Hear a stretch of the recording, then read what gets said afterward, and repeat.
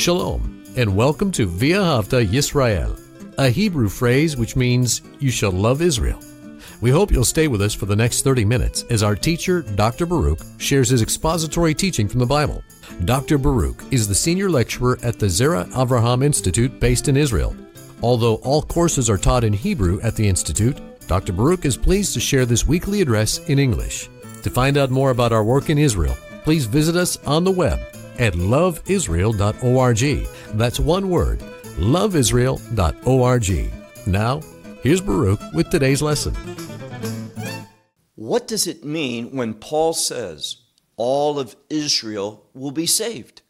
Does that mean that every Jewish person who has been born in the past and now today and in the future, all of them will be in the kingdom of God? Is that the right way to understand that verse of Scripture? All Israel will be saved? Do you have the right prophetic expectations concerning Israel, both the land and the people? Well, the Apostle Paul did, because he relied upon the Word of God. He wrote down things being inspired by the Holy Spirit. And if we take seriously the Word of God, then you and I too can have the right prophetic expectations concerning Israel and everything else that the Word of God touches on. Well, with that said, take out your Bible and look with me to the book of Romans and chapter 11. The book of Romans, chapter 11, and we're going to begin with verse 25. Now, we've seen something.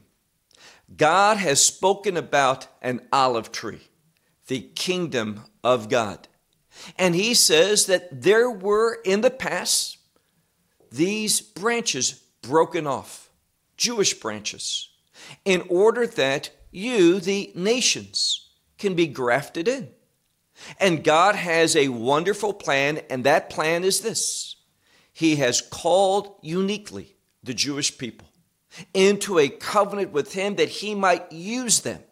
When we speak about a call or a chosen people, it is for the purpose of God. And God wanted to use Israel in order to bless the nations of the world. This is what we see when you go back to the book of Genesis and chapter 12 and that Abrahamic covenant. And we see that God is going to use Israel, even their disobedience. But remember a principle: one is never blessed by disobedience. They're not going to reap anything that's good through disobedience to God. But God is free. He's sovereign to use all things. He is not the cause of disobedience, but he can use disobedience in order to advance and fulfill his purposes. And we saw that Israel's transgression, their disobedience, brought about that gospel going forth to the world. And many non-Jews, Gentiles, came to faith. And the gospel has been mighty among the nations of the world. But we need to remember prophetically what God has said. And that is, in the last days before the kingdom is established, he is going to bring a remnant to faith. And then the kingdom of God will be established. So let's look at exactly what Paul reveals to us. As I said, the book of Romans, chapter 11, let's begin with verse 25. Now, he's speaking to believers, all believers, but especially here, those who are not of the Jewish descent. He says, "For I do not want that you should be," many Bibles will say, ignorant. It's not the word ignorant. It is a word against knowing. Now, this is important because it shows ignorance means perhaps I don't know this. I haven't been taught this. I'm unaware of it. But against knowing means God has revealed it. He has taught it. You have probably read it several times, but if you don't receive it, then you are against knowing. This word against knowing has a degree of rebelliousness within it. So let's translate literally what the scripture says. For I do not want you, brethren, to be against knowing this mystery. What is the mystery? That you are not thinkers from yourselves. Now, he's speaking about a mystery. He wants us to know it. What is that mystery? He begins by saying, if you rely upon your own understanding, if you try to figure this out among yourselves, based upon your own thought process, you are going to be against knowing. Why is that? Because all truth has to be received by revelation. So God does not want us to be wise in our own understanding, but rely upon his revelation, what the Word of God, what the prophets of the Lord have revealed to us. So he says, do not be thinkers of your own. Now, some Bibles will say, do not be wise among yourselves. But the message is this: we have to rely. And what is that mystery? Well, look, he says, that the hardness, and then we have a very important phrase, apomeros. What is that? Two Greek words which means in part. So partially. Now, this teaches us something, and that is this. There's always been Jewish believers. It began with the disciples and others. There's always been a remnant of Jewish believers down through the ages. But what we should anticipate in the last days, and one place we know this, is the prophecy of Zechariah, where he says in Zechariah chapter 12 that Messiah is going to return. This is his second coming. He is going to deliver the Jewish people. They are going to see his saving power in a physical sense, meaning delivering them from all the nations of the world. And they're going to look upon him, the scripture says, and they're going to mourn. They're going to recognize him as the crucified Savior. That one that, for the most part, was rejected by Israel. And there's going to be a great day of salvation. They are going to look upon the one who has been pierced, and they're going to receive him, understand that gospel. And a remnant. Now we know what we mean by remnant. In that same prophecy of Zechariah, it says in the last days, 2/3 are going to be lost. That is, put to death during that time known as Etzerachila Yaakov, this time of Jacob's trouble. And it pains me to say that. No individuals want to see people being lost, but it's going to happen. But 1/3 is going to be brought to faith. Faith in that same gospel message. How is that going to happen? Well, let's look again. Verse 25, where it says, last part of the verse.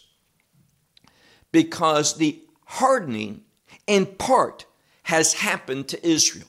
Now, this word for happening means something that has began in the past, from our standpoint, a long time ago. It's continued on, and it's going to go into the future until an event. And Paul reveals to us nothing uncertain. He reveals to us what is that event, what is that happening that's going to bring about a change, a spiritual change in the Jewish people.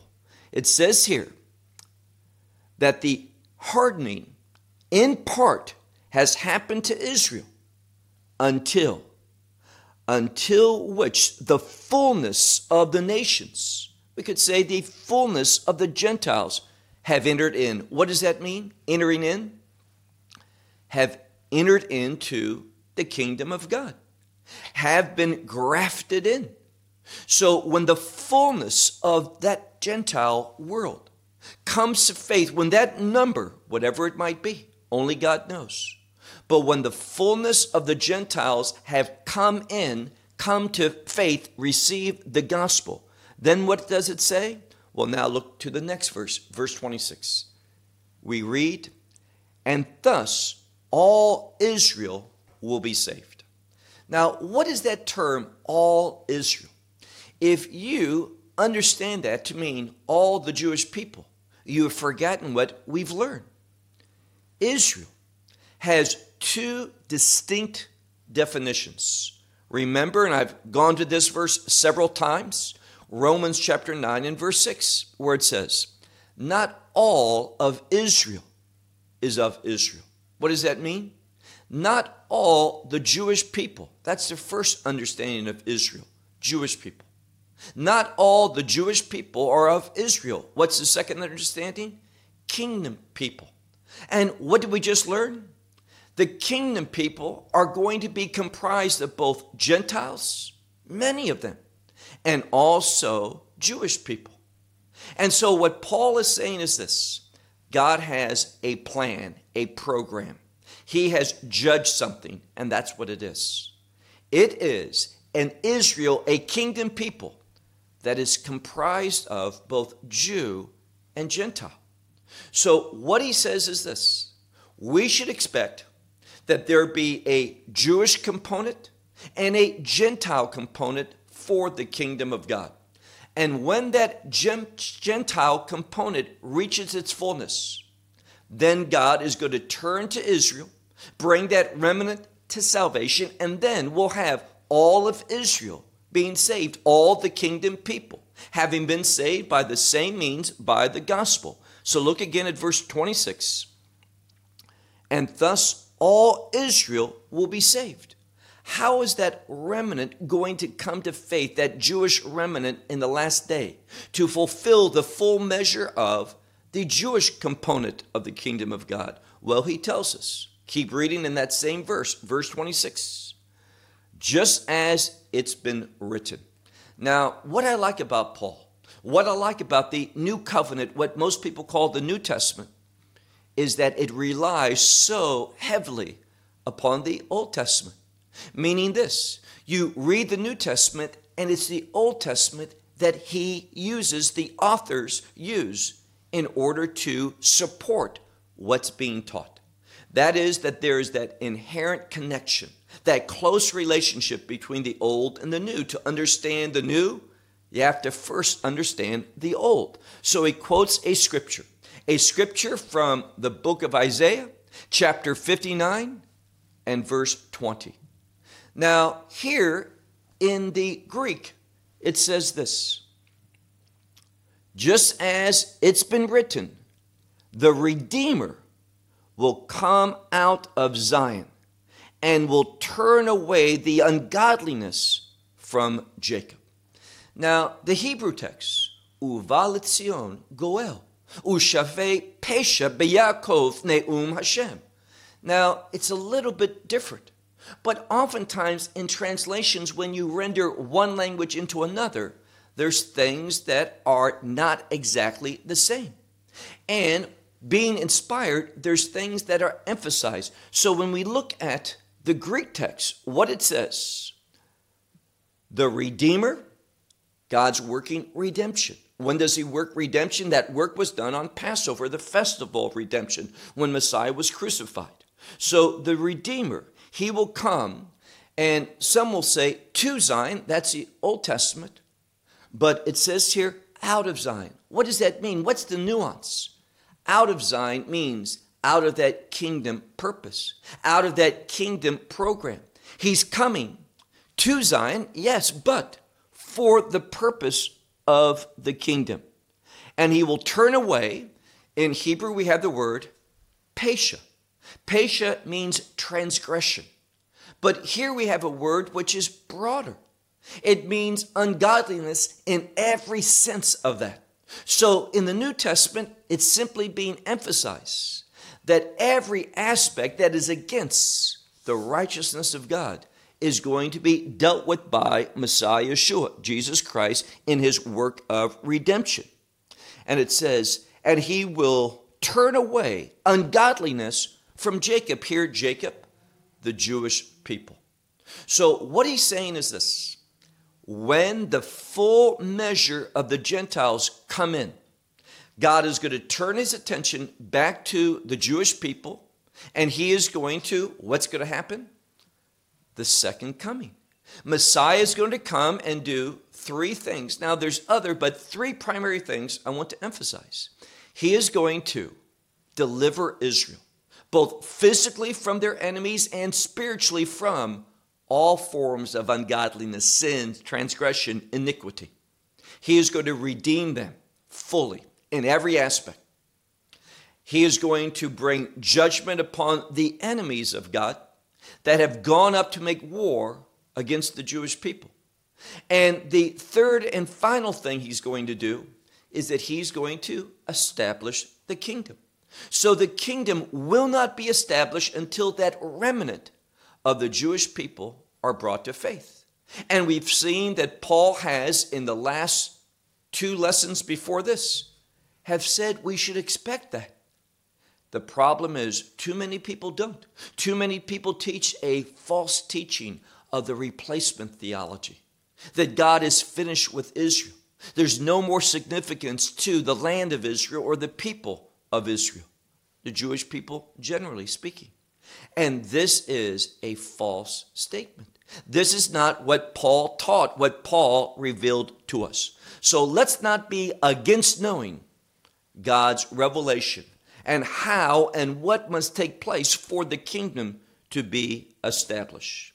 He also says, look now to verse 27, and this is my covenant with them, his covenant to them. He is going to fulfill his covenantal obligations. So he says, this is my covenant with them. When, and it literally means whenever, we don't know, whenever I will turn away or take away the sins, their sins. So we can expect something. God's faithful to his covenant. There is a time coming when God, in a mighty way, is going to take away the sins. Now, he's already done the work. When did he do the work? Nearly 2,000 years ago. Where? In Jerusalem. How? When he died upon the cross. But until one receives that, there's no merit, there is no effectiveness for that person until he receives it by faith. And this is what we should expect. There is coming a time when a large remnant, 1/3 of the Jewish people, will in fact come to faith. He is going to redeem. He is going to turn away the sins and take away the sins of the Jewish people. And look down to verse 28. Now, here we have a construction. 2 Greek words that are part of 2 different phrases. The 2 Greek words, men, day. When they are used in this construction, it speaks about, well, on one hand this, and on the other hand that. And this is what he's saying here. Look at verse 28. On one hand, according to the gospel, they are enemies. Why? On account of you. Meaning, God says, I'm going to use the Jewish people to bless the Gentiles. And they, in regard to the gospel, were enemies. All? No, but the majority in a general sense. And because of this rejection of the gospel, that they were enemies, what happened?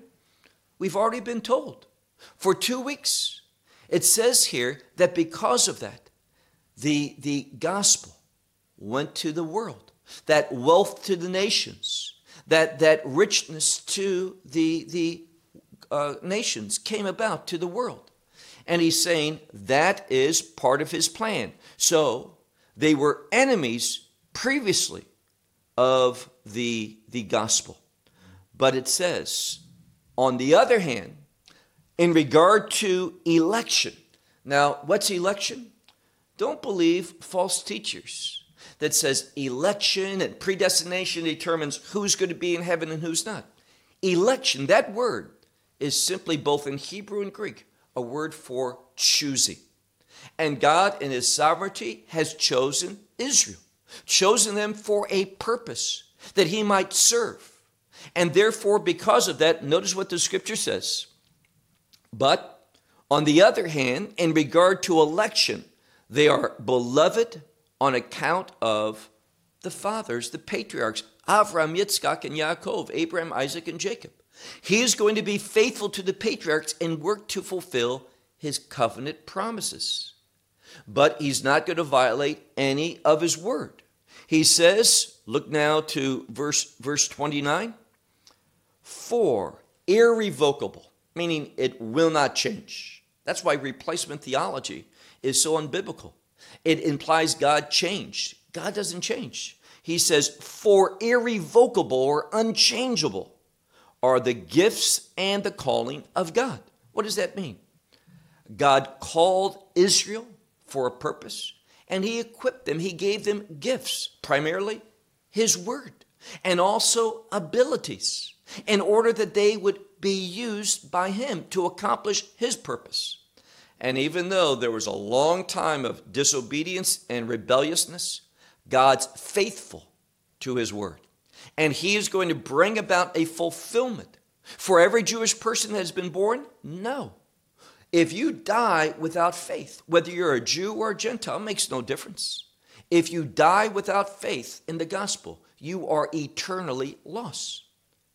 But God is going to bring a remnant of the Jewish people to faith in the last days. Messiah is going to return. They will look upon him and realize who he is, what he's done, and they are going to receive him as he provides a physical redemption from their enemies and ultimately a spiritual redemption when he takes away the sins, their sins.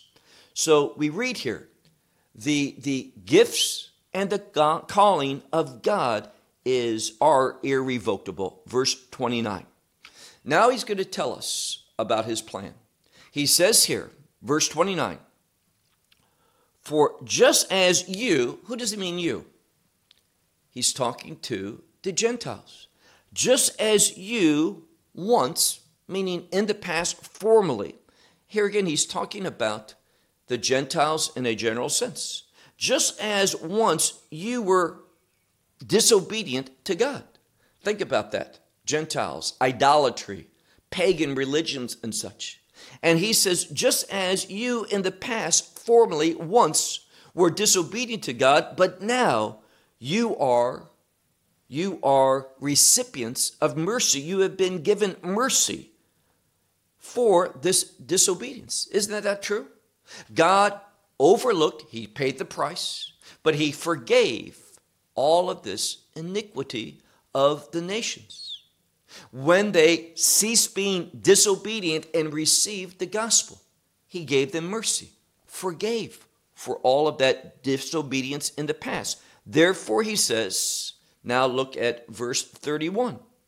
He says, thus also these now, meaning in those last days, they were disobedient, and they were disobedient, but God used it says, unto your mercy. Remember what we said. That disobedience brought the gospel, the means of mercy, to the world.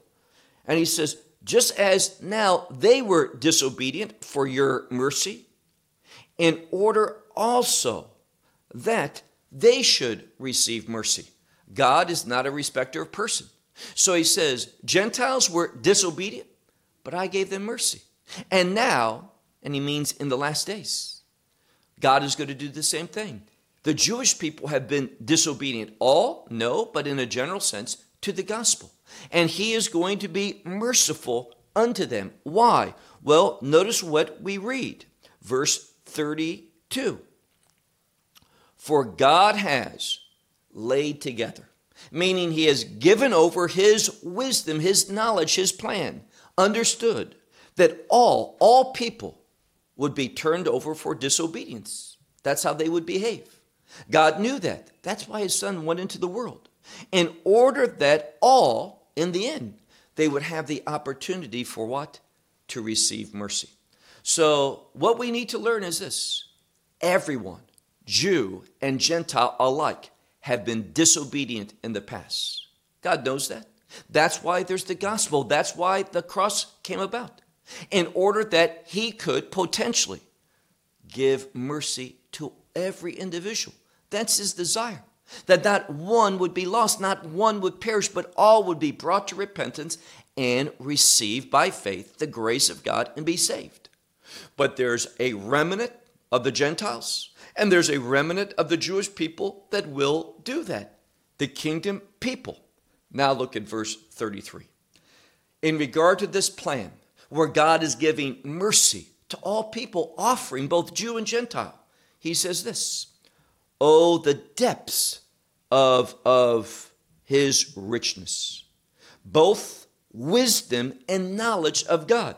So the depths of richness, the richness of God in mercy, both his wisdom and knowledge. They are what? Keep reading. He says, "For unsearchable,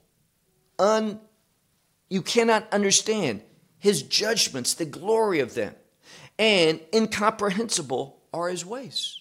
So God is beyond us. That's why, remember what we saw early on, you can't think through this in your own selves and arrive at the proper conclusion. So he says, of the depths of his wealth, his richness, both of his wisdom and knowledge, the knowledge of God, they are unsearchable, his judgments, and incomprehensible, his ways. For who knows the mind of the Lord? And who is his counselor? Who can become a counselor unto God? We don't counsel God. We simply accept what the Word of God reveals. And then look at verse 35. He says, "Or who has given previously to him?" Has there been a time in the past when God needed something and someone had to give God something? Absolutely not. That, keep reading, it says, "and that he should repay him." Is God a debtor? No. God's not a debtor to anyone, not in the past or in the future. He's a giver. And therefore, notice the last verse, verse 36, "because from him and through him and for him is all things." God is supreme. Look again, verse 36, "because from him and through him and for him is all things. To him be the glory forever and ever. Amen." And that is the outcome for everyone who receives the glory or the gospel. Everyone who receives the gospel, they are going to want to glorify him and realize that everything that they possess, it is received by him. It is for him. We utilize it in order to demonstrate glory. The glory that we want to offer up to God by praising him and thanking him and worshiping for being our Redeemer, having saved us from all ungodliness. To him be the praise and the glory now and forever. Amen. Well, we hope you will benefit from today's message and share it with others. Please plan to join us each week at this time and on this channel for our broadcast of loveisrael.org. Again, to find out more about us, please visit our website, loveisrael.org. There you will find articles and numerous other lectures by Baruch. These teachings are in video form. You may download them or watch them in streaming video. Until next week, may the Lord bless you in our Messiah Yeshua, that is Jesus, as you walk with him. Shalom from Israel.